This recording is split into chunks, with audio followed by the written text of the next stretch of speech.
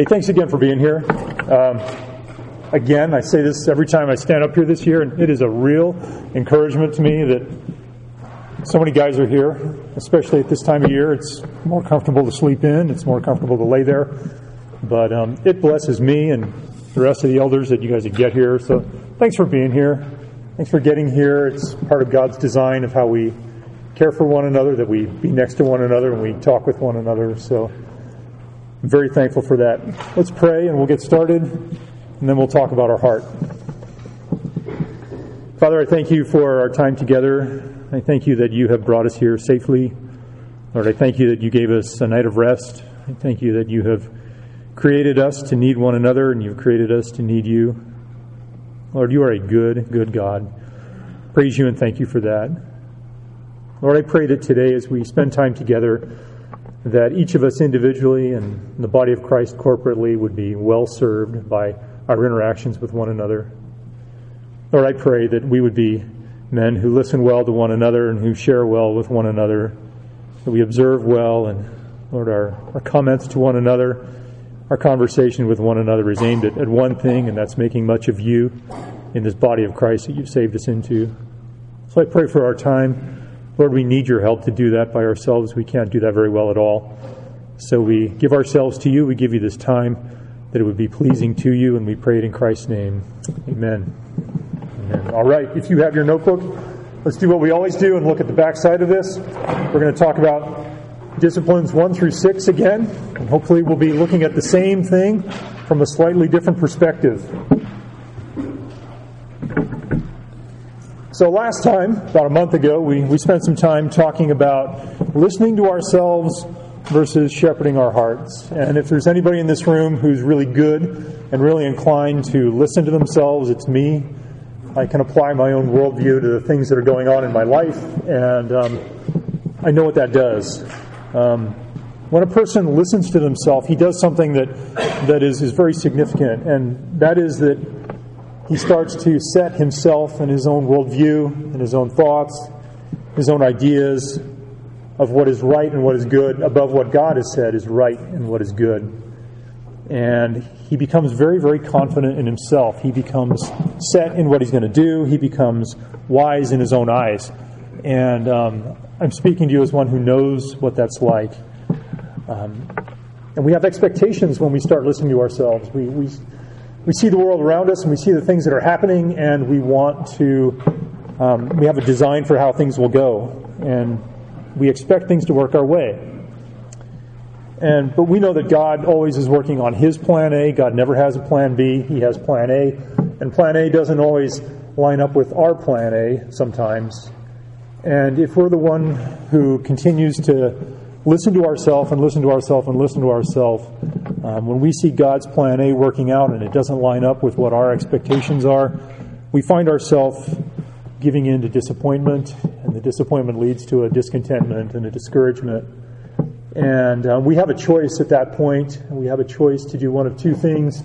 We can stop and we can remind ourselves who we are in Christ, and we can remind ourselves of the gospel that actually saved us and made us into someone who is different and who is new from the different kind of person we used to be. Or we could continue to wallow in our own objectives and our own thoughts.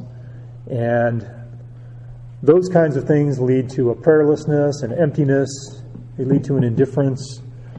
Something that happens in my life when I listen to myself is I start to lack discernment. I can't see a situation and understand it rightly when it's in front of me. The more I listen to myself, the more it's difficult for me to see things clearly. And when I see things poorly and unclearly, I tend to make very bad choices, and bad choices that lead me to sinful interaction with other people. So when I make that choice, it's really harmful to the body of Christ. It's harmful to myself. It's harmful to those around me. That's why it's so important for us to shepherd our hearts, because God has made us into the kind of people who as believers are not led and bound and held fast by sin. And He's given us the opportunity to do that in a very specific way, and that's by remembering the gospel that saved us. The first thing I need to remember when I find myself listening to myself is I need to admit to myself that I'm lying to myself, because my own heart, as Jeremiah 17 tells me, is deceitful above all other things. It's desperately sick. It's the kind of thing that is very, very cunning at deceiving me, and the kind of person I am. So I need to tell myself that my own words and my own thoughts are very deceptive unless I align them under God's Word. I need to remind myself of who I am in Christ. My identity in Christ is one who can think rightly, who can perceive the world around me rightly when I line myself up under the gospel. I need to remember what Christ did to save me from my sin, that He actually took all of God's fury against me on Himself, and He satisfied God's anger against me on the cross. That gives me a humility that reminds me that I'm not wise in my own eyes. My decisions are going to be poor. I need to remember that in God's wisdom, He saved me from myself. And all of that works really, really well when I remember the resurrection of Jesus Christ. That when Jesus was raised from the dead, He did something that I could never do, and He actually freed me from sin's rule and sin's power over my life. And that is really, really liberating. It helps me understand that whenever there is a sinful choice in front of me, God always has a back door behind me, and that is a way of escape from a sinful choice and a sinful situation. And when I'm abiding with Christ and when I'm shepherding my heart well, my heart wants to run through that back door and run into a sanctuary of fellowship with God. So what happens then is I find encouragement in God's design for me. When I see plan A of God being worked out, instead of being discouraged that it wasn't what my agenda had in mind, it's encouraging to know and remind myself that I'm actually on the path that God wants me on, not the path that I want myself on. And that's when I remember how dependent I am on His grace to actually walk in the works that He has prepared for me. Because I can walk in my own works and make a mess of my life, but if I want to walk in the works that God has for me, I need His grace to do that, to do it well. And the first work that He has for me is in my own home. That's the second discipline. And the reason why it's so important to prepare our own hearts is because the people that we live with are in the same condition that we are. The people that we live with are the kind of people that have to make the same decision we have to make as to whether or not we're going to listen to ourselves or we're going to listen to God's Word and the truth from God's Word. And so when we're guys who've shepherded our own hearts and we're actually demonstrating to those around us what it looks like to abide well with Christ and to walk well in His plan that He has designed for us, not to become discouraged or disturbed or bothered or discontent when our plan doesn't work out. We find joy in God's plan even though it's not what we expected. That can be an encouragement to those around us. It can be an encouragement to a roommate who has a similar situation in their life. Whether it's a job opportunity that didn't pan out, whether it's a health situation that isn't working very well, or a family situation that's pretty messed up, not of their own doing. When they watch us shepherd our own heart well, they watch us recognize that the gospel is powerful in our lives, that's an encouragement to them. It's encouragement to our wives when plan A doesn't always work out for our wives when they get up in the morning. They have a plan of what they'd like to do today, and if you have young kids, that doesn't always happen. And so when our wives are watching us work well with God's plan for our lives, they find encouragement in the things they have in front of them. When they see us shepherding our heart well, setting a pattern of doing that consistently, that's an encouragement to them to do that consistently, because it's our role as men to be the leaders in our homes. When we have kids who believe, they have plans and they have objectives, and those objectives and plans aren't always met because they're not God's plan for their life often. But when they watch us do what we've been talking about, they actually learn from us. So they can learn how to do this. They can learn to make wise choices. They can learn to run away from their own confidence in themselves, which is what makes them wise and good. So shepherding our own heart and our own private time is so essential to how we function in our own home, and it's essential for the people around us. It's essential for our roommates. It's essential for our wives. It's essential for our kids. It's essential for our parents. I had a chance to interact with my own parents in the last couple of weeks. I went up to Denver and visited with them.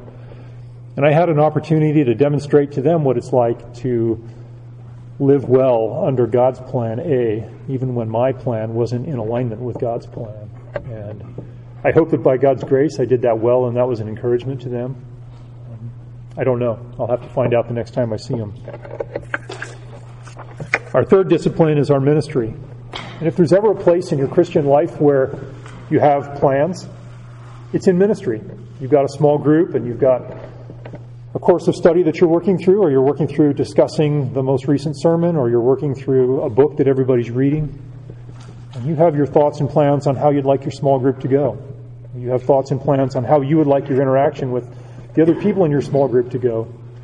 Whatever ministry it is, you have thoughts and plans on how you'd like your Sunday school lesson to go in Next Generation Ministries.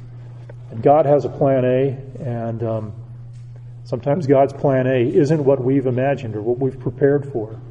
So if there's ever a place where you need to be one who's content with what God is doing and what He is doing, and you're ready to submit yourself to God's intent and God's design, it's in ministry, because we don't know what God has in plan for us.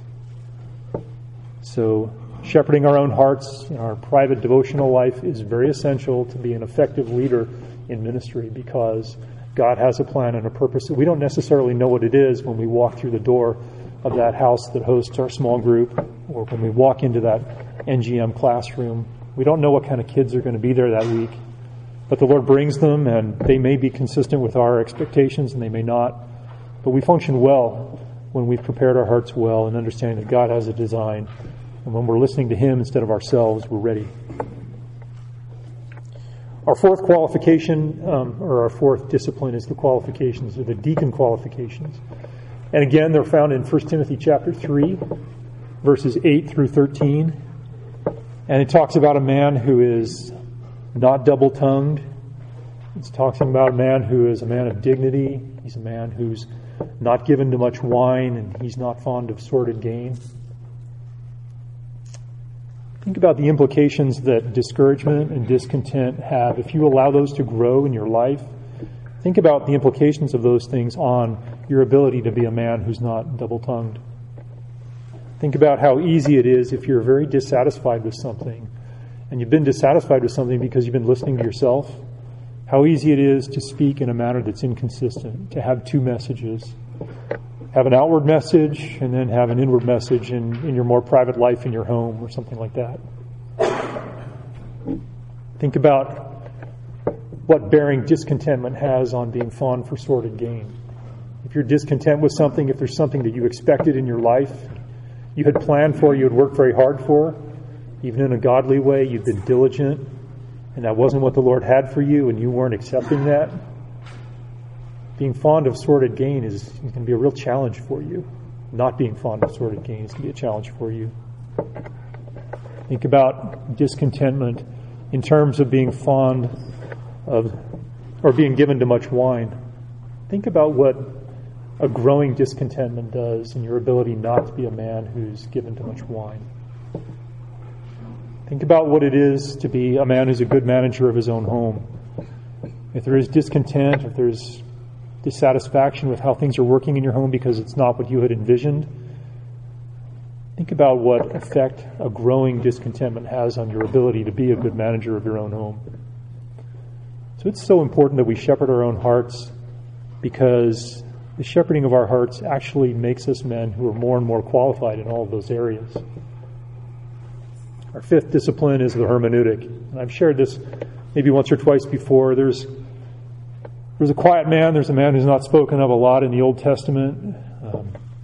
His name is Ezra.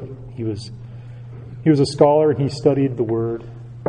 He studied the Word well, but then what he did was he practiced the Word so that the Word was ready in his own life. He did those two things before he taught the Word. He was a guy who understood that it was really, really important to not only have a good grasp on the Word and to grow in his understanding of his Word, but he practiced it in his own life before he preached it to those around him. See that in Ezra chapter 7. He's a man who studied and prepared himself, and then he practiced it, and then he preached it. That's what we want to be here at Grace. We want to be men who become more and more equipped. We have H3. We have Grace Bible Institute that comes after that. We want to make sure that when we do that, we equip men well for ministry here at this church. But we want to make sure that when we do that, we're continuing to put right in front of guys the importance of shepherding your own heart. I had a conversation with somebody this morning about that. How important it is to, as you move along in your study of God's Word, to never lose sight of the fact that you need to shepherd your heart, because your teaching will become less and less effective as you become less and less one who shepherds his own heart. So that's the fifth discipline. And the last discipline is the vision and the purpose of Grace Bible Church, why we're here. We are here, we draw one another in together so that we can be guys who build one another up and send one another out. We've done that recently to the team we sent to PNG in November. But the way that we build one another up is by causing the growth within one another. Each one is functioning rightly according to the part and the design that God has for the body. So even that requires us to be shepherding our own hearts. Ephesians 4:16 tells us that the body causes the growth of the body, and we're ready to cause the growth of the body when we have shepherded our hearts well and we enter into conversations with guys, having shepherded our hearts well.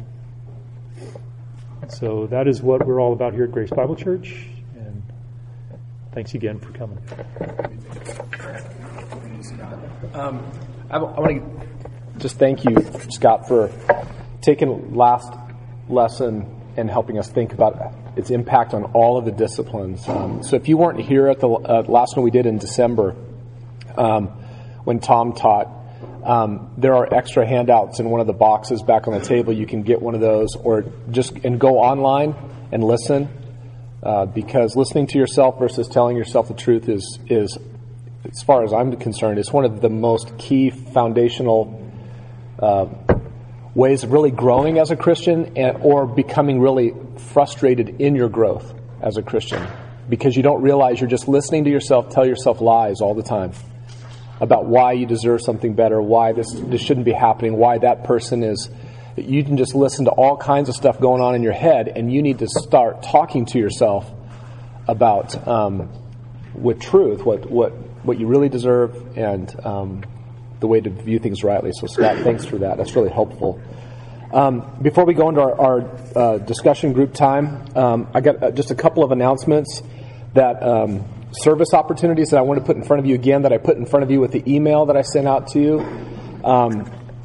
Frontlines is our greeting ministry, and it also takes care of our communion on Sundays. What that means is we have a group of men who help pass the trays down the aisles and pass the baskets to collect the cups and stuff. That ministry could use a few more hands. It's probably a once a month rotation, I think Matt said. And so if you're able to come and think about it, I like to think about Sunday mornings as like a living room, your living room. It would be really odd if somebody walked into your house and nobody talked to them, and they just sat down and they just kind of saw movement. The family's moving about, and yet there they are just sitting there. And that would be tragic. That would be embarrassing. It would be shameful, wouldn't it, if that happened in your home? Well, our Sunday mornings are our times to be watching for people coming into our family, our church family. And the easy thing to do in your mind is to think, well, there's so many others of us here. Somebody's got it. Somebody's got that taken care of. And it's all of our responsibilities when people come in, whether they are new or whether people have been there, but to greet one another and to care for each other. It's all of our responsibility, but we have a ministry, Frontlines, that is particularly their responsibility. They stand at the door, they hand out bulletins, and as they come in, you can just, it's not just merely handing out the bulletins and greeting somebody and smiling at them, but it's caring for them and talking with them, helping them if they need help. So we could use a few more guys like that, and what a great place for men to lead, like you would lead in your home and do that. So please consider that rotation. PowerPoint has need as well, and even if you know nothing about a laptop computer, we can help you know about that. David Bauer Jr., who works back there and trains the guys, and several of the guys here have done that before, he can help you out. It's a matter of everything is done for you. You don't have to create the PowerPoint. You don't have to try to figure out what I'm saying and then put the outline up as I do it. I do all that. I give it to him, and it's just a matter of next slide. And he can show you how to do all of that. It's really easy. We can train you. If that's probably like a once a month rotation as well. And equipping our kids, I wanted to put before you. That's on Sunday nights in 6-week blocks. I want you to think of serving and equipping our kids like it's one of the offerings. That's the way that we're trying to help you think about it. So if you ever sign up for a Sunday night to come back, and by the way, I'd encourage you to do that. It's been really encouraging to be in those courses. I've benefited from going and sitting in the parenting class. I'm going to go to the biblical manhood one that Scott's doing. And I've also served with the, John, what's that age group? The 3, 4s, 5, what is that? 3 through 5. That, hanging out with those little guys and girls and playing with Play-Doh, coloring pictures and playing with Legos and reading a Bible story with them, walking them down to the bathroom and back. That has been my most enjoyable experience so far in all of Equipping Hour. And you're missing out. I know that may terrify you to think of having to do that. It is the most fun. Your heart will warm for those little ones and the ways that you can communicate truth to them, and you can show them what kindness is and what love is, and train them in simple ways, and really bless a parent who knows that I can go to my class that I'm learning in, and I can be built up, and I can trust that my kid is being cared for and loved. That's a great opportunity to do that. Not to mention also just Next Generation Ministries on Sundays, where we have a constant need because our children they're just growing. We're having more kids, and I've got 2 moms in my small group that are due in the same week in March, and that's exciting. Is that right, Josh? Where's Josh? Is it in March? Yeah. So, that's exciting. Our church family is growing on that end, and that takes a mom and a dad out of serving sometimes, and it adds children to the ministry. So we need help there. Okay? And I think that's it. All right. Before I start, let me pray, and we will dive in to Discipline 2. Father, I just come to you, Lord, and I just ask that you would allow your Spirit to direct my words. Father, I pray what comes out of my mouth would be helpful for my dear brothers, and most of all, that it would bring you glory. Father, I just praise you for the perfect provision of a Savior, your Son. Father, the only reason that a group of men would be here on an early Saturday morning is because of our unity surrounding what your Son has accomplished. Father, again, Lord, I just ask that you would be pleased with the words that I speak. And I pray this all in your Son's name. Amen. Now, jumping into D2, there is probably a good starting place is James chapter 1, verse 22. You're very familiar with it. Do not merely listen to the word and so deceive yourself, but do what it says. The message I'm bringing to you today is probably about a 30,000-foot flyover on marriage.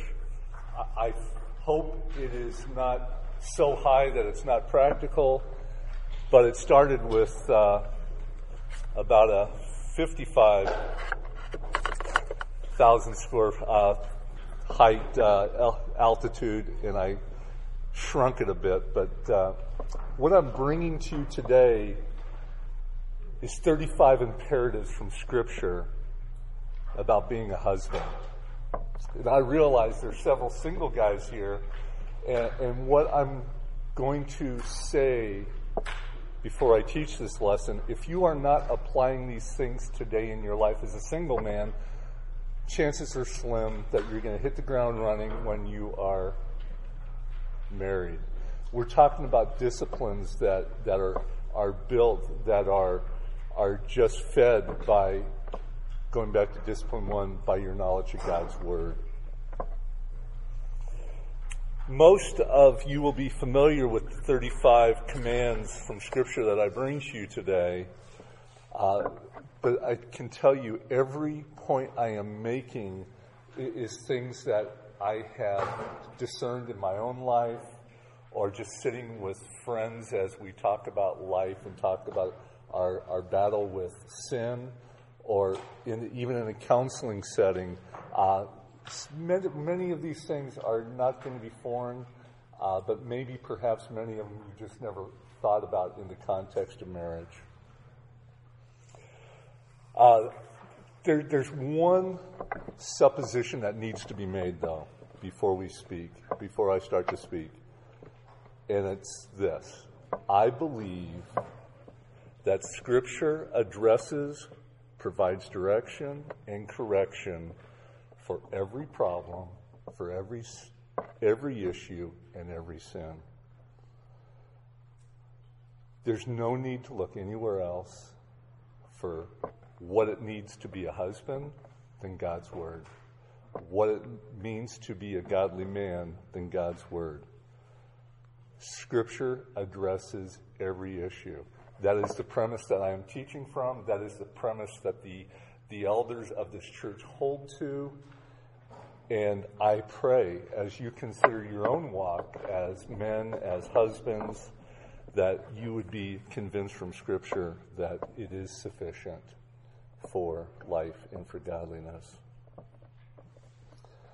The only way you can talk about D2 is with a firm understanding of D1. You just can't jump into what it is to be a godly husband, to be a godly man, without just understanding the importance. It starts with you and God's Word. So as I prepare, let's go to the overarching New Testament teaching passage in the New Testament, Ephesians chapter 5. I am going to start in verse 25 and read through to the end of the chapter. So Ephesians 5, starting in 25. Forgive me, I read from the NIV, and some will call it the nearly inspired, and I realize it may be hard for you to follow, so bear with me. Husbands, love your wives just as Christ loved the church and gave himself up for her, to make her holy, cleansing her by the washing with water through the word, and to present her to himself as a radiant church, without stain or wrinkle or any other blemish, but holy and blameless. Verse 28. In the same way, husbands ought to love their wives as their own bodies. He who loves his wife loves himself. After all, no one ever hated his own body, but he feeds and cares for it, just as Christ does the church. For we are members of his body. For this reason, a man will leave his father and mother and be united to his wife, and the two will become one flesh. This is profound mystery that I am talking about, Christ and the church. However, each one of you also must love his wife as he loves himself, and the wife must respect her husband.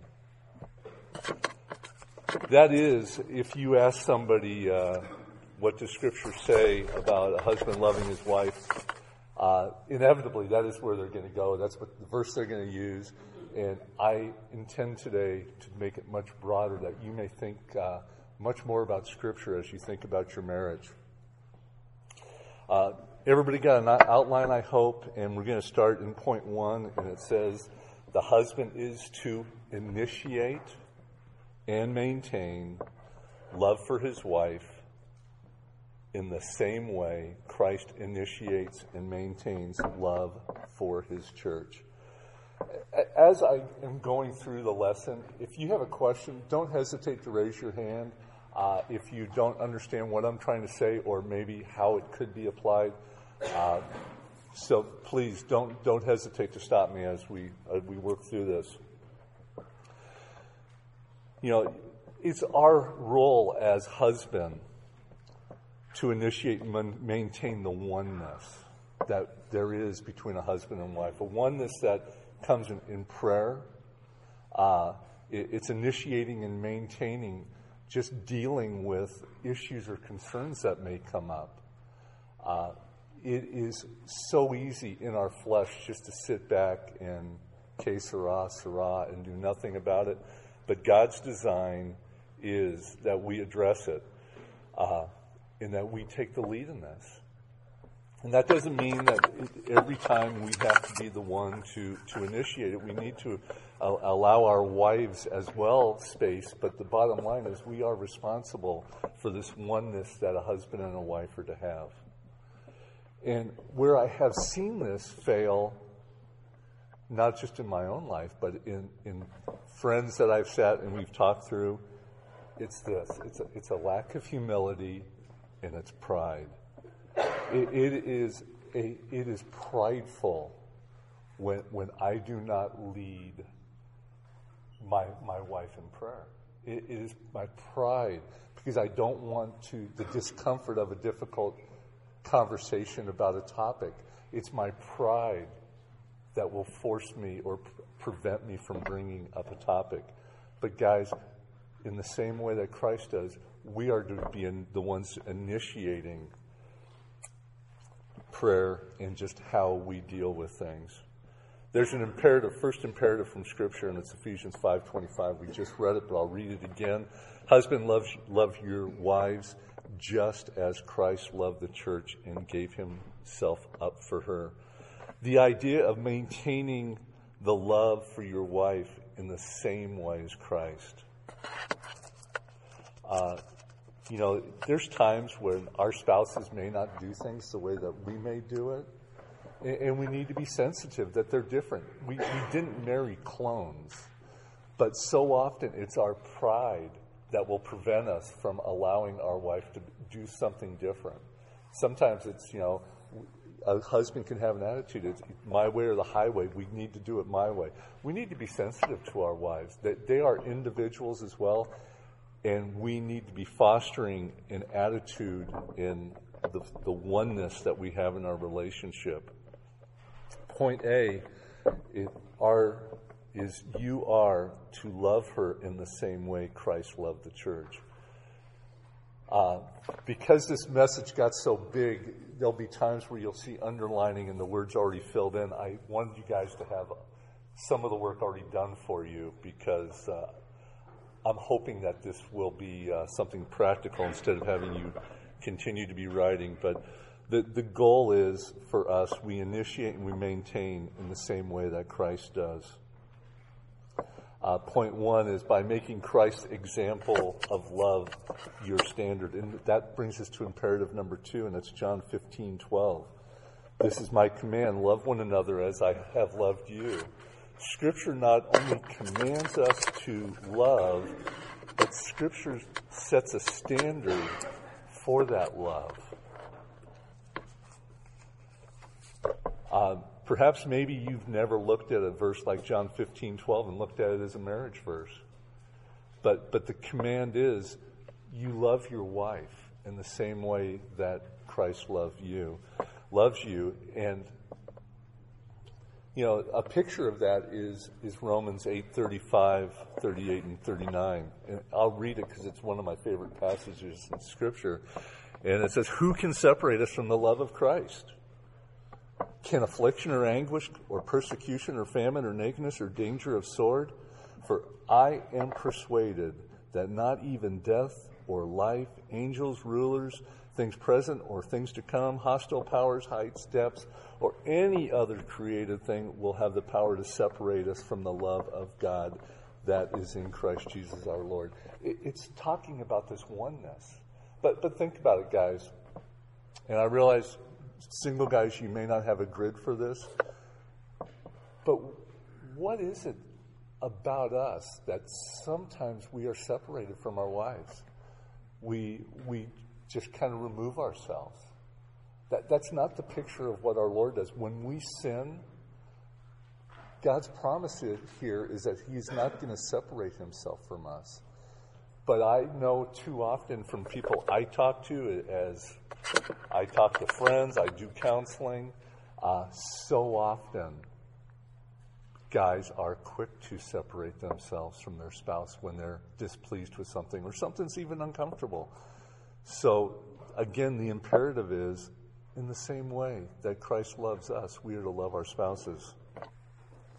Point B you must follow Christ as a role model. Yeah, this is interesting.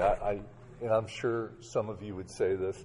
I've talked to numerous guys that will lament, well, gosh, the way I am as a husband, this is what I watched my father do. Christ is our role model. Our earthly father, there may be good things to be an example of, but there might be bad things. But God, and it goes back to God's word is sufficient for every issue, for every problem, for all sin. I've sat with guys who will say, well, what I learned from my dad is, gosh, there would be days and weeks where they wouldn't even talk. My dad wouldn't even talk.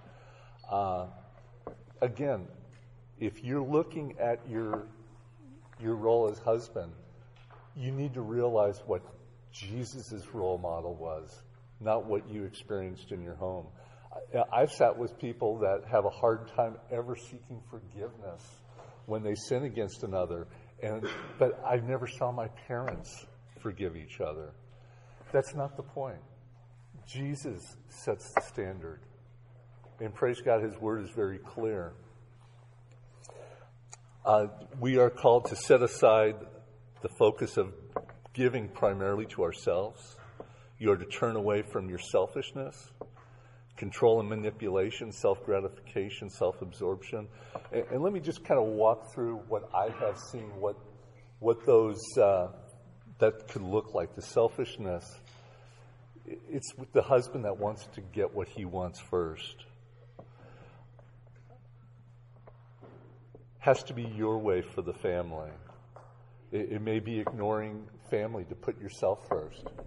I remember one man complained to me as I was talking to him about his selfishness, and he said, so basically what you're saying, whatever my wife wants, she gets.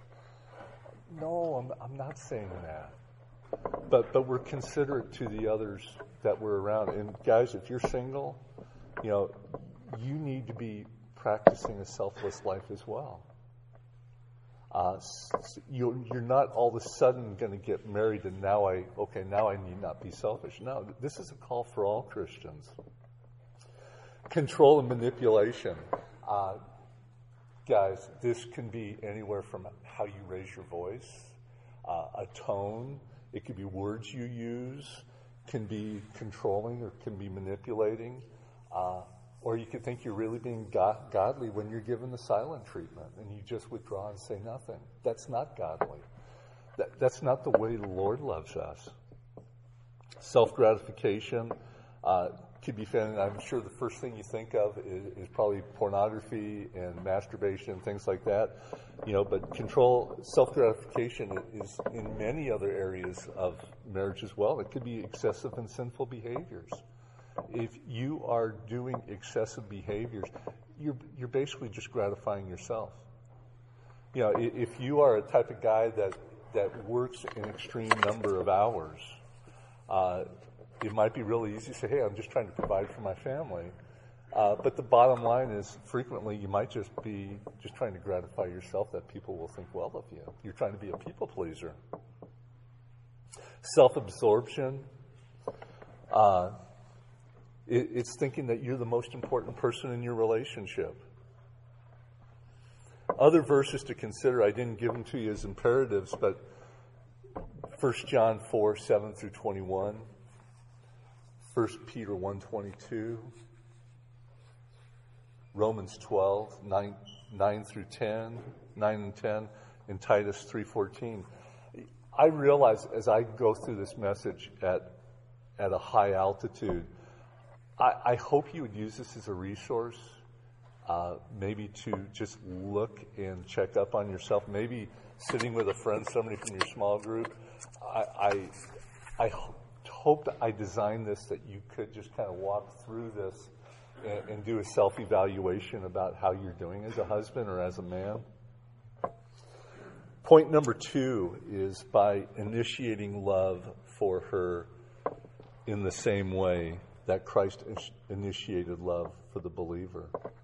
And that brings us to imperative number 3. And that's 1 John 4:19. We love because he first loved us. If we are going to love our spouses in the same way that Christ loved us, it's not going to be based on what she has done for you, what she hasn't done. It's not based on performance, but we love first in the same way that Christ loved us. Because of God first loving us, it is for the believer, it transforms our will, it transforms our affections, and that is the fruit of the Spirit working in you, that you should be able to see, and you have a desire to grow, and that your will and your affections would be God glorifying. Point A under section 2 is you should lead by being an example to your wife and to your children. And here's what I mean by that. It's you initiate love by example, by your own pursuit of God. You know, I was up in Scott's small group up here, and one of the guys talked about just being the example of that his kids need to see him in God's Word. That is a loving thing to do. You know, that you are teaching them the disciplines of a godly man. If you have daughters, you want your daughter looking for a man that is going to pursue God. And if you have sons, you want your son to be a man that pursues God. And your pursuit of the Lord can't be missing from what the view of your kids. Not only that, but it's being an example in sacrificing, in serving others. It's being an example in decision making or being transparent. Some of these things just start with us being a good listener when our wife speaks. If I don't listen to my wife, we were walking through a store, and her birthday's coming up. Oh, this is recorded. She can't listen. Anyway, her birthday's coming up in 4 days. And she was just walking by, and she made a comment about something in the store that, someday I'd really like that. A wise man will listen to his wife and put that in a part of his brain that he can recall it. But we listen. And I think she's going to be shocked, because I think she doesn't think I was really listening as we were walking through the store. But will she be surprised? But you know what? It starts with being a good listener, though. It's being an example of someone that's forgiving, or a man that seeks forgiveness when you sin. Guys, I know in my own life, and you've heard this, I had a 6-year-old and a 4-year-old when I became a Christian, and the sanctification process was slow. So I know this is true about me, and I believe it's going to be true about some of you, but there's probably a chance there are some here that have probably never sought forgiveness when they've sinned against their children or their spouse. We need to be an example of being somebody that when we sin, whether it's speaking, responding in a harsh tone, it could be responding in anger, whatever it might be, but we need to example what being a forgiver is and how to forgive and seeking forgiveness. Be an example by not being somebody that holds a grudge. We're talking about, as a husband, being the one to initiate. Even being an example of being a person that's grateful, that has gratitude. You know, if you look at your children and are disappointed because they just don't seem grateful, they may have learned it from us, man. I need to, my besetting sin is to be a grumbler, to be a complainer, and it is only the work of the Holy Spirit if you see anything that is grateful that comes out of me, because that is not who I was before being saved. I was Debbie Downer. If you're old enough to remember, the whiners on Saturday Night Live, that was me. I was, God designed us to be grateful. That gives him praise. That gives him glory, and it gives him worship. I need to be an example of how I bring correction. I need to admonish in love. There are times, and there will be times, where correction needs to be brought to a situation, and I need to be an example of a godly means. That means I'm concerned more about your sanctification than me being disappointed or not getting my way. I need to have God's view and God being sinned against more important than I've been sinned against. I need to be the type of man that will bring correction, to bring those in my house, whether it be my wife or my kids, to bring them closer to the Lord. Not just to please me, but their relationship with the Lord. Christ loved by continuing to initiate love, even if her response is negative or rejecting. You know what? It's just in the same way that Christ continues to love us when we rebel against him. Guys, I realize that our wives will not always respond perfectly textbook, but that's not the point. God commands us to love even when we bring a difficult topic and we don't maybe like or expect the response that we might get. It's you believe the best. You believe the best about your wife or child, if you're talking with kids, that once they think about it, they will see that maybe there's something needs to be changed. Hope that's clear.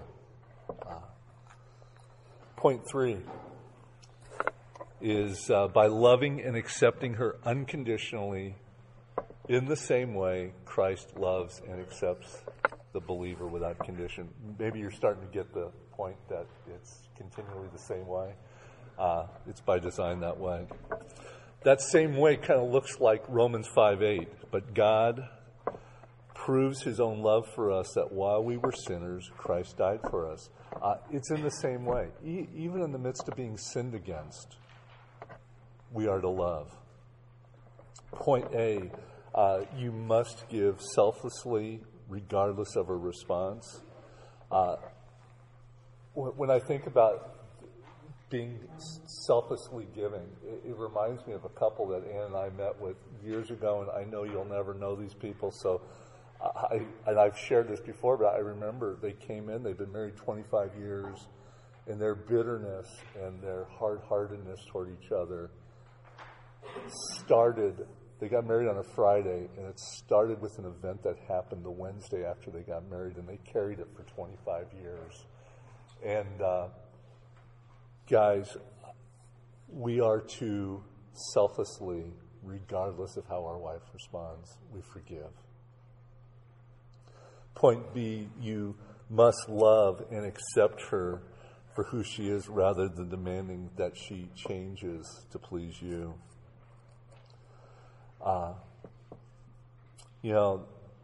Often when a husband's not satisfied with who his wife is, I frequently see that it's the husband's care or lack of care that is instrumental in making the wife that she's become. Guys, how you love your wife does impact the type of wife that you have. And I'm going to talk about it more, but it goes back to oneness. As we get further in the message about the oneness that we are to have with our spouse. And when we allow things to break that oneness or get in the way of the oneness that God designed in marriage, we frequently are the ones that create the wife that we end up with. And this brings us to imperative number 4. and that's Romans 15:7. Therefore, accept one another just as the Messiah also accepted you to glorify God. I realize you guys probably all know that verse. You've read it before. You've read Romans, and you probably never thought of it in the context of marriage. But God's Word calls us to accept our spouses. Brings us to point 4. By dying daily to self-will and seeking God's will in the same way Christ did as a demonstration of his love and servant's heart.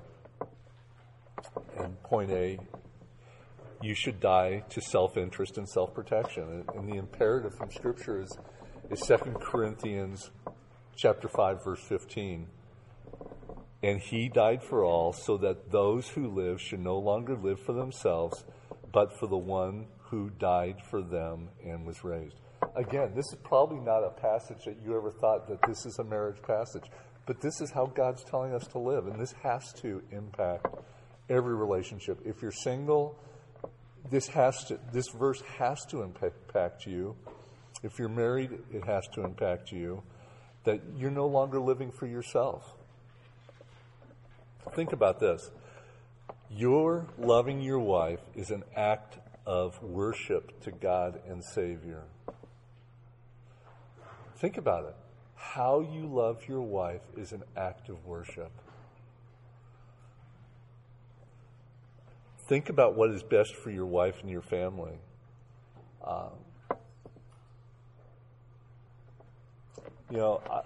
want to just kind of step away a little bit, but this could be fellowship with believers. It could be your involvement in small group. It could be your wife's involvement in Wellspring, giving her time to do her homework if she's in Wellspring.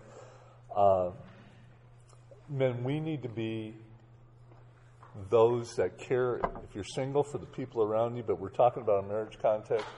Guys, you need to be thoughtful about what you can do to make it easier or even an example for your wife to grow in godliness. For guys that are here with kids, it could be something as easy as making sure your wife has time to be reading, to be in God's Word, that she has time for devotion and prayer. It's you being mindful and just, if she's got homework assignments, making sure that the kids are cared for so that she can do it. It's ultimately an act of worship to God. How we are presenting our brides, our wives to Christ, the same way He's presenting the church. There's so many practical things, guys, that we need to be looking for in our homes of how we can manifest this type of love that Scripture calls us to. Point B, you are willing to lay down your life for her if called to do so, which is the way Christ demonstrated love for the believer. And the picture of this is the same way as Christ is John 10:11. I am the good shepherd lays down his life for his sheep. And the picture is, you see the shepherd with the sheep over the shoulders. He's carrying the load. We are to shepherd well in our family, and sometimes it is carrying burdens, but the picture is the same way that Christ pursued us, in the same way that Christ is the good shepherd for us. Point C, you are to love her as much as you love yourself. And that brings us to imperative 6, and I just used Matthew 22:39. And 38 is just as important, but it starts with in 38 that we're to love the Lord our God with all our heart, all our mind, all our soul. And the second command, Jesus responded to the question, what's the greatest command? The second command is to love your neighbor as yourself. We're called to love. Scripture never calls us to love ourselves. Whatever the self-esteem movement might say, that you need to love yourself. Scripture never calls us to love ourselves, but Scripture does assume that we do love ourselves. And that is the pride and the lack of humility But Scripture never tells you, oh, you need to love yourself, but it lets you know that you do think too highly of yourself. So imperative number 6 is love your wife the same way you love yourself. Imperative 7 is Ephesians 5:28 through 30. And I'll read again. In the same way, husbands are to love their wives as their own bodies. He who loves his wife loves himself. For no one ever hates his own flesh, but provides and cares for it, just as Christ does the church, since we are members of his body. Again, it's the same way as Christ loves us. Point D, you are to focus on her welfare, desires, well-being as much as you focus on your own. Guys, this is both spiritual as well as every other aspect of your wife's life. Again, you and I need to be shepherds of our wives' hearts. We need to know what she's reading. Do you know what your wife's praying about? Do you know what your wife's reading? You need to be focused. I need to be focused on my wife's well-being in her relationship with the Lord. You're just not two individual people living under one roof. God gave you a role that you are caring for your spouse in a very specific way when it comes to her relationship with the Lord. Again, I'll ask, do you help her to be freed up to develop a relationship with other women? Do you help her to be freed up to disciple other women or maybe be discipled? Do you have these conversations with your spouse? I wouldn't want to embarrass anybody with a show of hands, but do you know what your wife is reading? Do you know what your wife is praying about? Men, let me say this. If you're sitting here today and you don't, can I encourage you to go and seek your wife's forgiveness? Can you go and as new as God's mercies are every morning, can you start over again tomorrow and care for your wife this way? And for she doesn't think that you went to build and came back some freak, you're going to need to seek forgiveness for your shortcomings in the past where you have not cared for her spiritual well-being. This is a God-given role. Point A. No, I'm not in point A. Sorry about that. It takes us, though, to imperative number 8, and that's Philippians 2:4. Everyone should look out not only for his own interest, but also the interest of others. Again, if you're single here, this applies to all men. This applies to all of us, and I'm going to probably... I think that probably for a lot of you, you never looked at this verse in the context of marriage. But it's an imperative from Scripture. You are to look out not just for your own interest. You're to be looking out for your spouse's interest. And that brings us to point E. You are to protect her from hurt, harm, as much as you try to protect yourself. And guys, I know how well we can protect ourselves. You are to protect her in the same way. You could be a protection by the entertainment that you allow in your house. I can remember, and this is not, I'm not saying you can't watch football, but I remember sitting with a couple and how do I want to put this without being too graphic on the recording? It was for one of those male enhancement prescriptions, and their 7-year-old is asking them, what does that mean? Guys, we need to be protecting our family of what comes in, whether it be print, whether it be on TV, whether it be on the radio. You can't even listen to the radio without hearing, at least to me, often offensive commercials. Guys, you are the gatekeeper of your not just your wife, but your entire family. If you're here single, you need to be the gatekeeper of your friends and what comes into your house. But that is how, in the same way that our Lord protects us, in the same way we're to protect those that we care for in our own home. And again, guys, this may be a new concept that you may be seeing, that you have failed in this area. It'll start with seeking your spouse's forgiveness.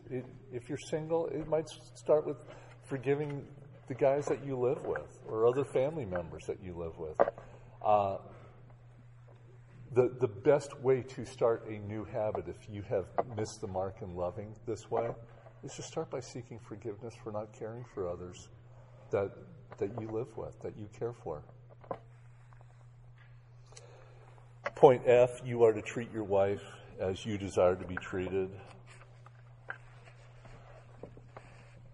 And that's imperative number 9. It's Matthew 7:12. Therefore, whatever you want others to do for you, do in the same manner for them. And that sums up the entire law and the prophets. It sums up Scripture.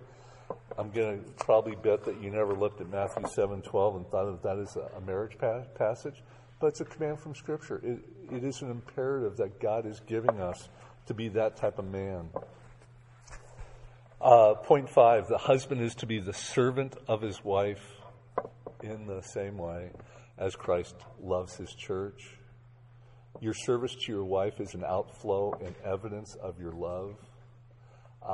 Do you take responsibility for things around your house? Does your wife need to nag you over and over?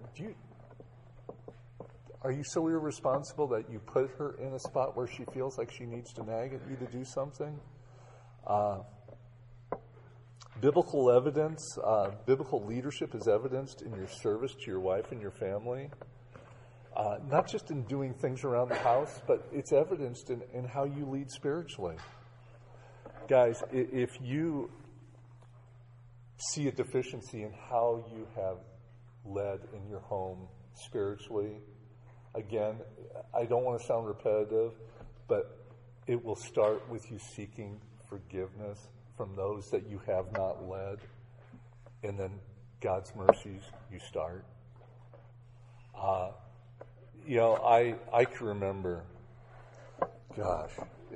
remember, I think my oldest was probably 13 when all of a sudden I had this epiphany that what spiritual leadership would look like in the house. And, oh my, it probably would have gone over much better if I would have started with seeking forgiveness for all the years I did not do it, rather than sitting down with a Knowing God DVD by R.C. Sproul and say, okay, family, now we're going to go do this. It was like, what planet did Dad come from? But I was convicted that I needed to do something. But where my error is I didn't seek forgiveness for how I failed to do it. So if this is something that you want to start and you just don't know how to start, may I encourage you to start by seeking forgiveness. Point C under 5 is your attitude is commanded to be the same as Christ, who humbled himself by assuming the role of a slave. Do you think there's things around the house that are just above you? Do you just think that you're just too good for some of the things that might need to be taken care of? And that brings us to imperative number 10, Philippians 2, verses 5 through 8.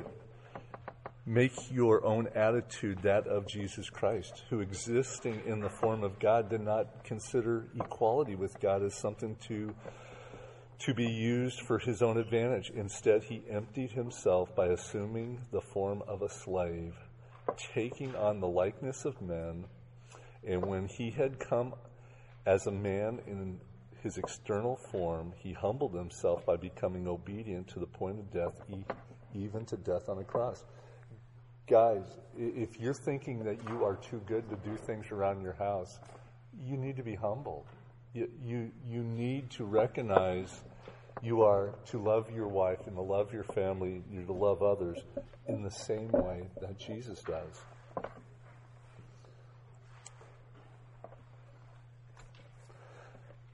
that brings us to imperative number 11, and that's Philippians 2:3. Do nothing out of rivalry or conceit, but in humility consider others more important than yourself. Guys, do you consider the other people that you live with to be more important than yourself? If you have failed in doing that, again, would you start with seeking forgiveness? Point 6 is the husband's foremost command is to love. Therefore, you must submit yourself to the terms which God defines as love in relationship to your wife. The foremost command is to love. And point A, Scripture records God's definition of love and the importance. And you don't know how scary it is to teach on something that Scott's going to teach on tomorrow. But 1 Corinthians chapter 13 takes us from imperative 12 through imperative 25 in these few verses. And I know you're familiar with it. We're going to go quickly through the commands. But God, in His Word, He shows it's the foremost command is to love. You must be patient. And here's what it looks like to be patient. You give up perceived rights. You may come home after a long day at work and a hard day at work and think that you have the right to having peace and quiet. You need to give up your perceived rights. It may not be what the Lord has for you today. You need to put your expectations in God and not the people that you live with. You need to put your expectation in God to even endure hardship when you're faced with hardship. You must, being patient is the must of resisting being judgmental, demanding, negative, critical. You must not be intimidating or focused on your spouse's sin or the other people that you live with sin. And the picture of that is Matthew 7, 1 through 5, and it's taking the log out of your own eye before you go to do spec surgery on others that are around you. Are you easily offended? We're called to be patient, and when we are not patient, typically what we'll find is that we're easily offended by others. We need to be patient by learning to be content with all trials and all difficulties. And the picture of that is Philippians 4:11. Content in whatever the circumstances. 1 Timothy 6:6. Persevere with patience in the midst of tribulation. It's a biblical view of suffering. Do you have a biblical view of suffering, realizing that we grow in the midst of our trials? Are you thankful for trials? God promises to use them for our benefit, to grow us. And guys, husbands need to lead their wives, need to lead their families. Singles, you need to lead the household that you are in by exempling what it is to be content. The picture of that is Romans 5:3. In the midst of affliction, hardship, we persevere. Galatians 6:9, we don't grow weary in doing good. Going back to your relationship with your spouse, be content to allow God to pace your wife's spiritual growth rather than you trying to force her to change. Realizing that true spiritual growth is only going to come from God. I have sat with numerous frustrated men who boldly sin against their wife and family because they think they need to be the fourth person of the Trinity that causes growth in their wife. Leave room for the third person of the Trinity to change your wife. Be motivated by a desire to see your wife change for her sake rather than your own sake. This goes back to the selfishness. It goes back to being content in the wife that God has given you. When you pray for your wife, do you pray for godly motivations or selfish motivations? Do you pray for her sanctification, or do you pray for your pleasure? And a couple of verses that picture that is Psalm 66:18, Proverbs 16:29. Next point is you must be kind. Seek opportunities to show kindness. A verse to consider is Ephesians 4:32. And I know I said this last time I was here speaking about kindness. We know from Scripture that it is kindness. God uses kindness to lead to repentance. If you desire to see change in your wife, if you desire to see repentance in your wife, kindness is what led us to repentance. Kindness was what leads our spouses to repentance. And God may use you as an instrument of that kindness. The man that is easily offended has a very difficult time showing kindness. 1 Peter 3:7, we're going to touch on that again in a little bit. But husbands, in the same way, live with your wife in an understanding way. Their weaker nature, yet showing them honor as co-heirs of the grace of life, so that your prayers will not be hindered. Going to talk more about that when we get toward the end of this message. But you're not to be jealous or envious, not possessive or controlling.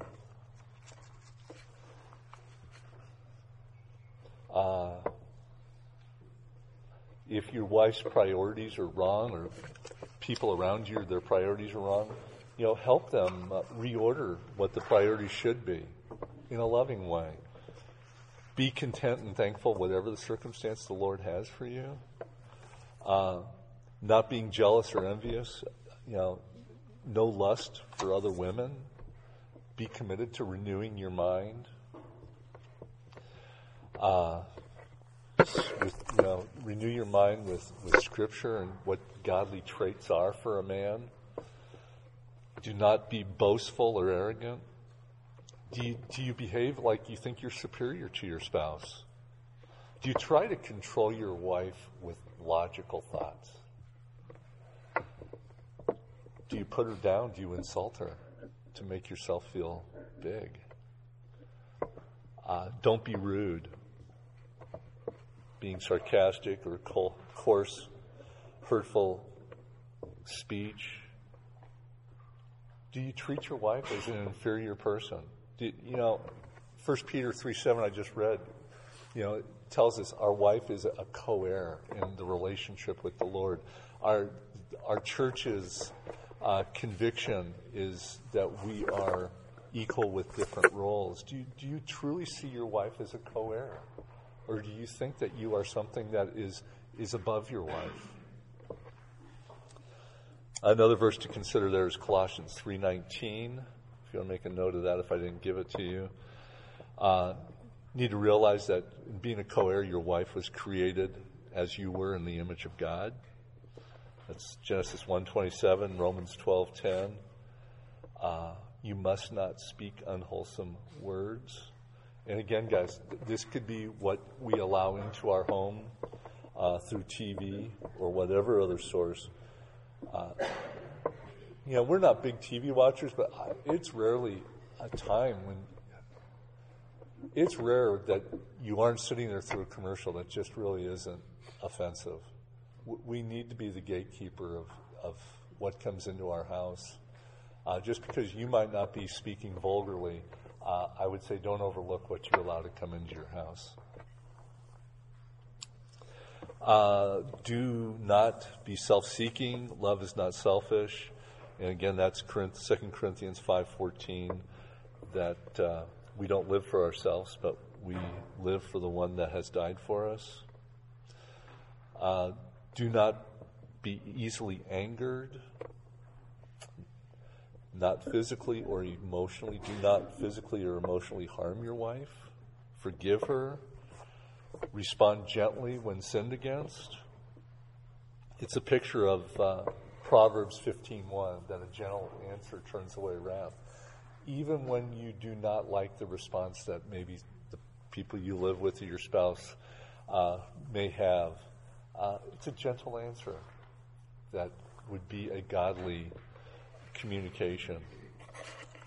This is huge, guys. Maybe it's huge because it's something I struggle with. But maybe some of you are the same. It's keep no record of wrongs. Don't carry a grudge. Don't repay evil for evil. Well, if you're going to do this, I'm going to do that. Forgive all transgressions, just in the same way that Christ has forgiven you. Guys, if you have been offensive or you've offended your wife, seek forgiveness. Start fresh. If you've been convicted by anything in this message, I pray that you would have a conversation with your wife or those that you live with, that you can start afresh. Do not delight in evil. I'm going to go a little bit quicker, but that's simple. Don't delight in evil. Engage in lust, sinful activities. Don't influence your wife to engage in activities that don't glorify God. 1 Corinthians 13 tells us to bear all things. You must protect your wife. The Christ example is seen in Hebrews 13:5. Also, Romans 8:35, 38, and 39 about not being separated. There's nothing that's going to separate us from the love of the Lord. In the same way, we are to bear all things. We're to believe all things. You put on the best interpretation. If your wife does something, or somebody in your house does something, put the best spin on it instead of always putting a negative spin on it. That when you said this, or when you gave me that look, you meant it for bad, for evil. Believe the best thing about your spouse. You hope all things. Don't set your spouse up to fail. You hope the best for her. You want the best for her. And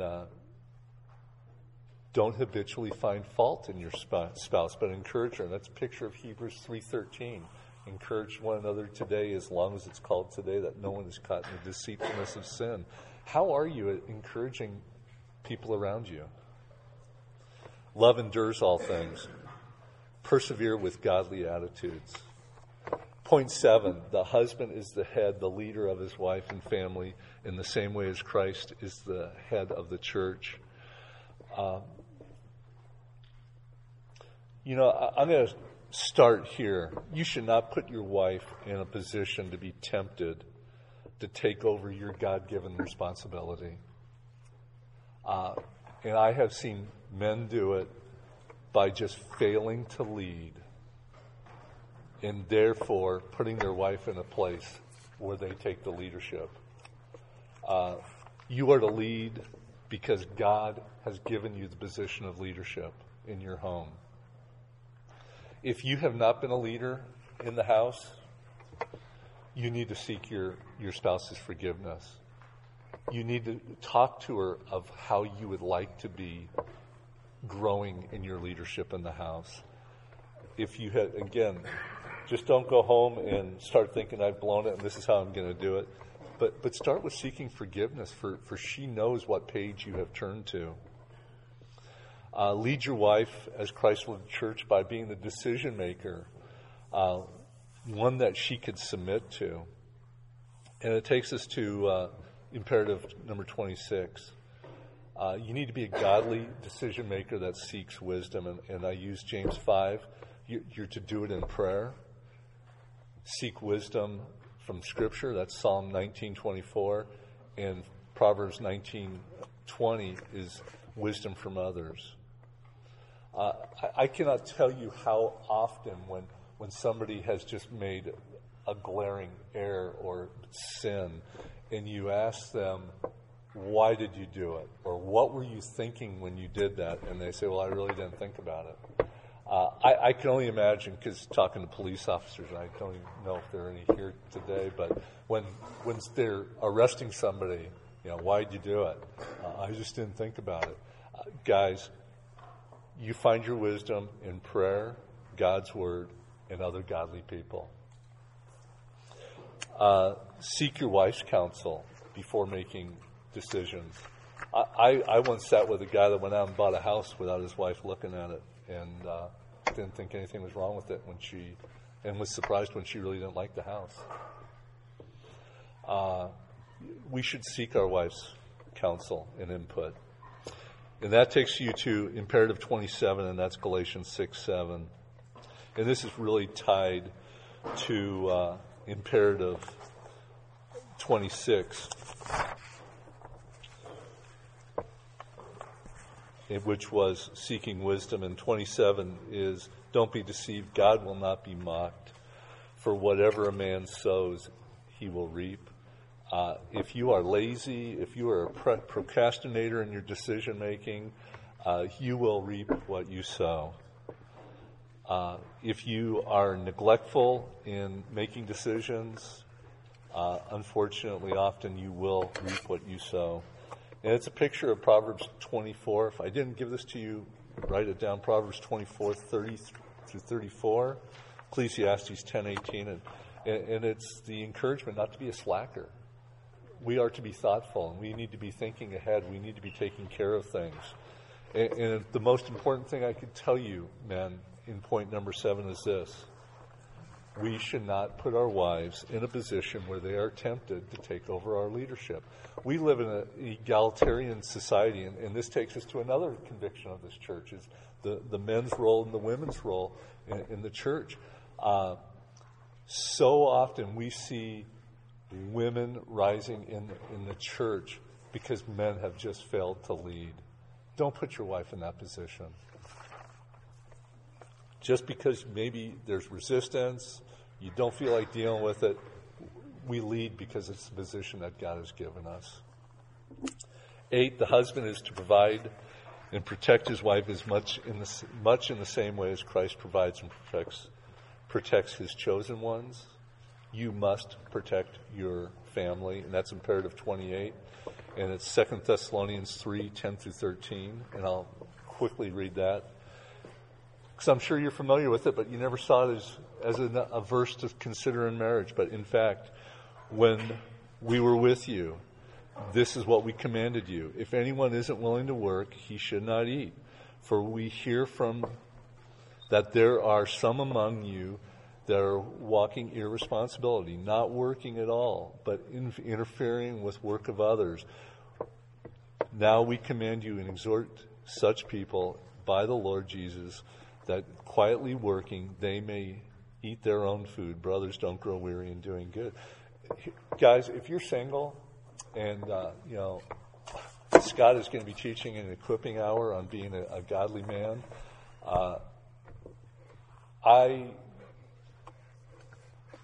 this is something you need to be exhibiting as a single man.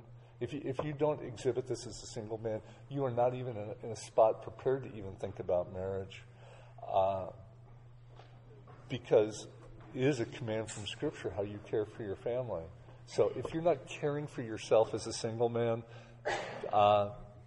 chances to me seem slim that you're going to all of a sudden just step it up. So this is a command that applies to all, but it is a command that we are to be diligent workers, guys. 1 Timothy 5:8 tells us, you don't provide for your family, you're worse than an unbeliever. Men, if we are not diligent in how...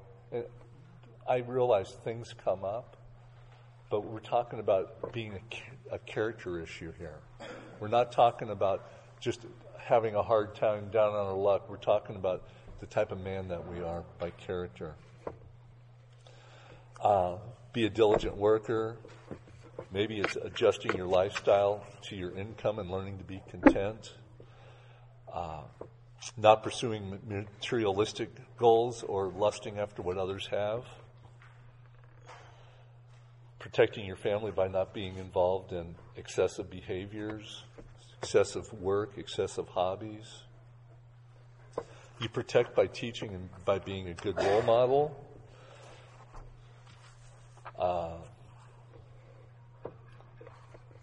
Be alert by who the friends and companions are that bring influence. Primarily we're talking about wife, but this is in every relationship. Are you aware of her friends?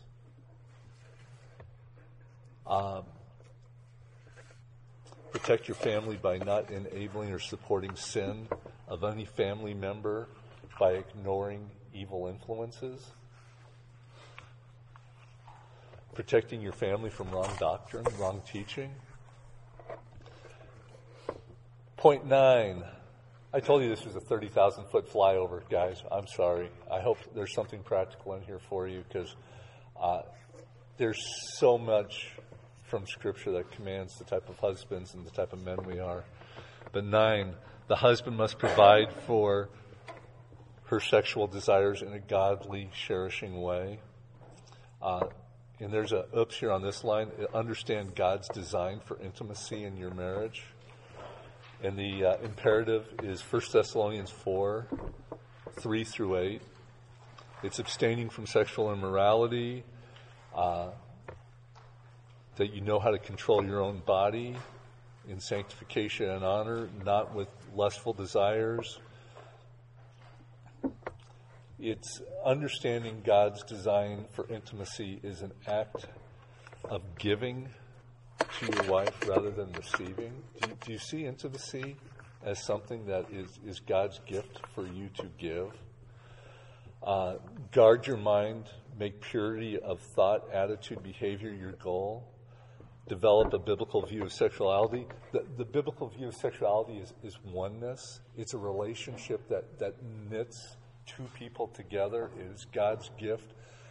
If oneness has been lacking from your intimacy, you're probably going to start with seeking forgiveness for how you have thought wrongly about what God's design is for intimacy.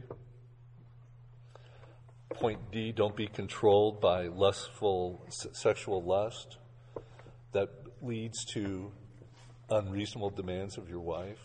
That's verse to consider is Romans 13:14.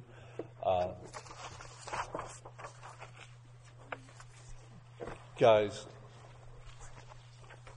to have demands for your wife or thoughts for your wife in the area of intimacy are probably more fostered by things in our society, things that you've watched, things that you've allowed into your brain, rather than God's Word. We need to repent.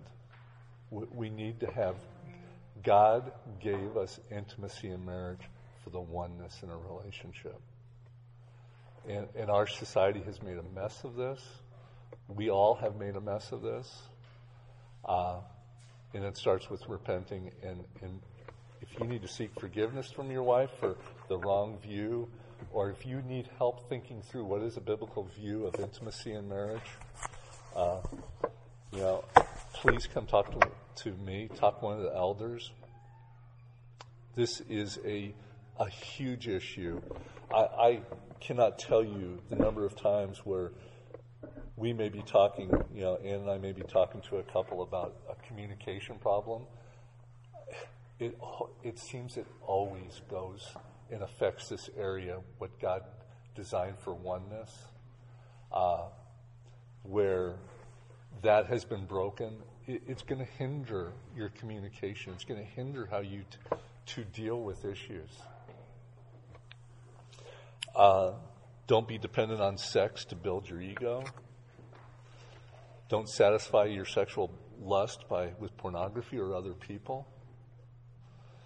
It's understanding your body belongs to your wife, and the picture of that is 1 Corinthians 7:4. Understand that God does not want you to selfishly deprive your wife. Again, this is about oneness. If there's a lack of unity in your marriage, there's a oneness that God desires in our marriage as men. And our society has just made an absolute mess of it. I should say a sinful mess. Point 10, and I'm going to do this in 7 minutes.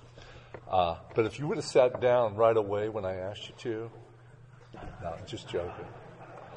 Finally, somebody laughs. Has it been so weighty that nobody's laughed? Point 10, the husband is to be the source of strength and dependability in times of trial, much in the same way as Christ is. In the picture that is, cast your burdens on the Lord, and it's imperative number 30. It's from Psalm 55:22. You see it in 1 Peter 5:7. Cast your burdens on the Lord, and He will sustain you. He will never allow the righteous to be shaken. We need to be an example of men that allow the Lord to be carrying our burdens. We need to be an example of being dependent on the Lord to sustain us as a leader in the home. We need to be dependent on the Lord to be a comfort to others. That's 2 Corinthians 1:4. C, remaining calm, trusting God's sufficient grace. It's a picture of 2 Corinthians 12:9, where Paul, 3 times he prayed, and the Lord responds, my grace is sufficient for you. We need to model that. We need to be an example of that type of man. D, it's role modeling thankfulness and contentment, which is 1 Thessalonians 5:18 and in Philippians 4:11. In the midst of trials, in the midst of hardship, we are to be modeling thanksgiving. E, continue to point your wife to dependency on God. If you are not dependent on the Lord, do you really think that you're leading your wife to be dependent on the Lord? F, bearing her burdens, it's a picture of Galatians 6:2, is you walk with her to help grow her in her sanctification. And as I was reading my notes this morning, what you have for point 11, I'm going to change that to point 12, because I think point 12 needs to really become point 11. Or I should say, I think point 11 should really become how we end this message. So I'm going to go to 12 and then we'll go back to 11. But the husband is to take leadership in developing a mindset that he and his family exist to serve God's external purposes. It's be hospitable. It's imperative. Number 35, this will make it 34 because we flopped them. And that's 1 Peter 4:9, Romans 12:13. Be hospitable to one another without complaining. And I don't want to embarrass this person, but if you want to find out more about hospitality, I would encourage you to go talk to Jeff Hantla. Jeff, you are right in front of me. You are a picture of hospitality. I am humbled to watch you and how you use your home and how freely you give of your stuff. Practice a lifestyle of hospitality by leading and encouraging and supporting your wife to use your home in ministry. You model and teach your children about using your home for God's purposes. You are to partner with your wife in creating a home that is a place of welcoming love. And it's right after the command from 1 Peter 3:7, and that is the picture of 1 Peter 3:8 through 12, which takes me back to point 11. If you left the room, I skipped 11, made that 12. Now we're back at 11. The husband is to understand his wife and treat her with respect. A husband must live with his wife in an understanding way, and that's imperative, is 1 Peter 3:7. Husbands, in the same way, live with your wife in an understanding of their weaker nature, yet showing them honor as co-heirs of the grace of life, so that your prayers will not be hindered. You need to be sensitive to her, show interest in her opinions and what's important to her. Men, we need to be guys that listen to others. We need to listen to our spouse. Be compassionate, be kind.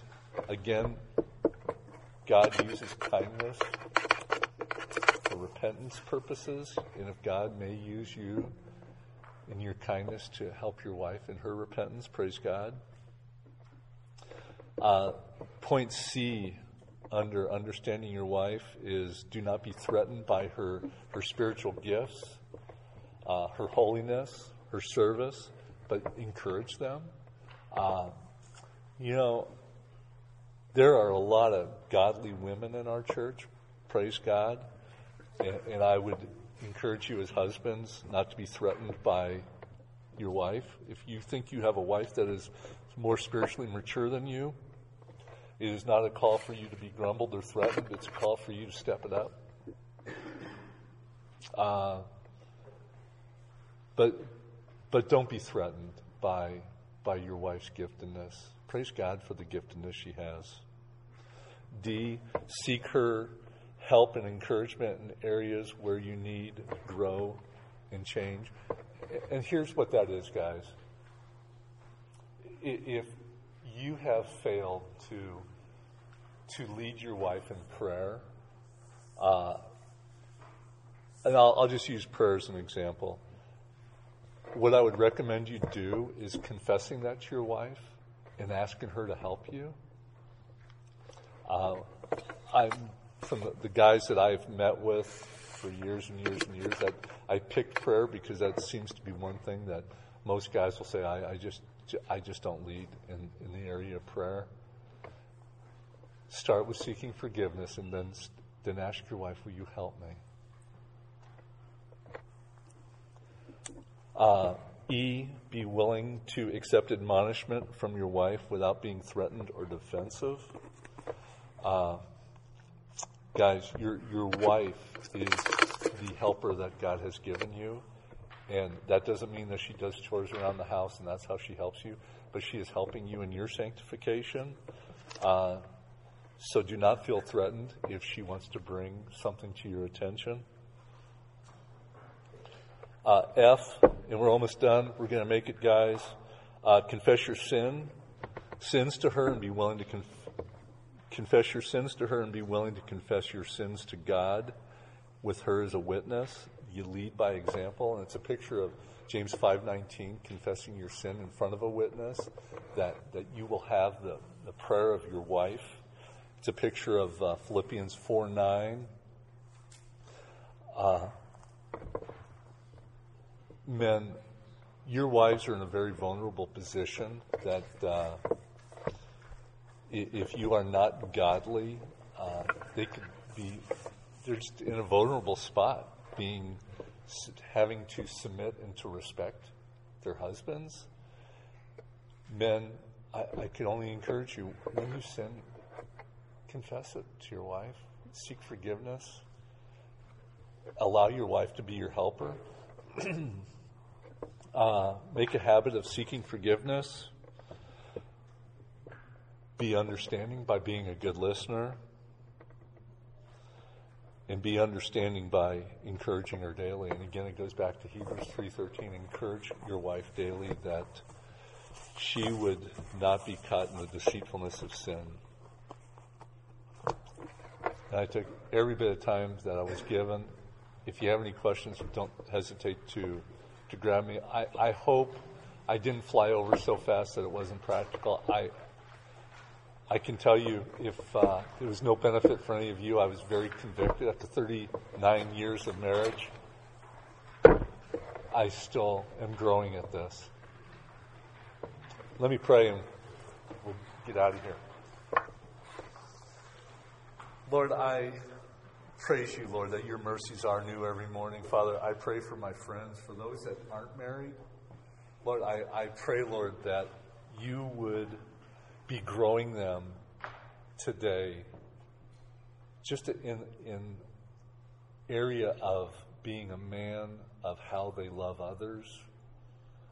Father, that they would not wait for the day of marriage to then begin to try to put on the same as the Lord in how you have loved. Father, I pray for the singles in our midst, Lord, that they would be growing in these disciplines now. Father, I pray for the husbands here, Lord, that maybe they see where they have sinned and missed the mark that you have for them as a husband. Father, I pray, Lord, that they would confess their sin to you, because we know you are faithful, you are just, you forgive and you cleanse. And Father, I pray, Lord, that you would just allow them to be humbled to go and seek forgiveness from their wives or their family if necessary for where they have sinned. Father, I pray, Lord, that the time we spent today looking at 35 imperatives from Scripture, that we would grow in looking more like your Son. And I pray this in your Son's name. Amen.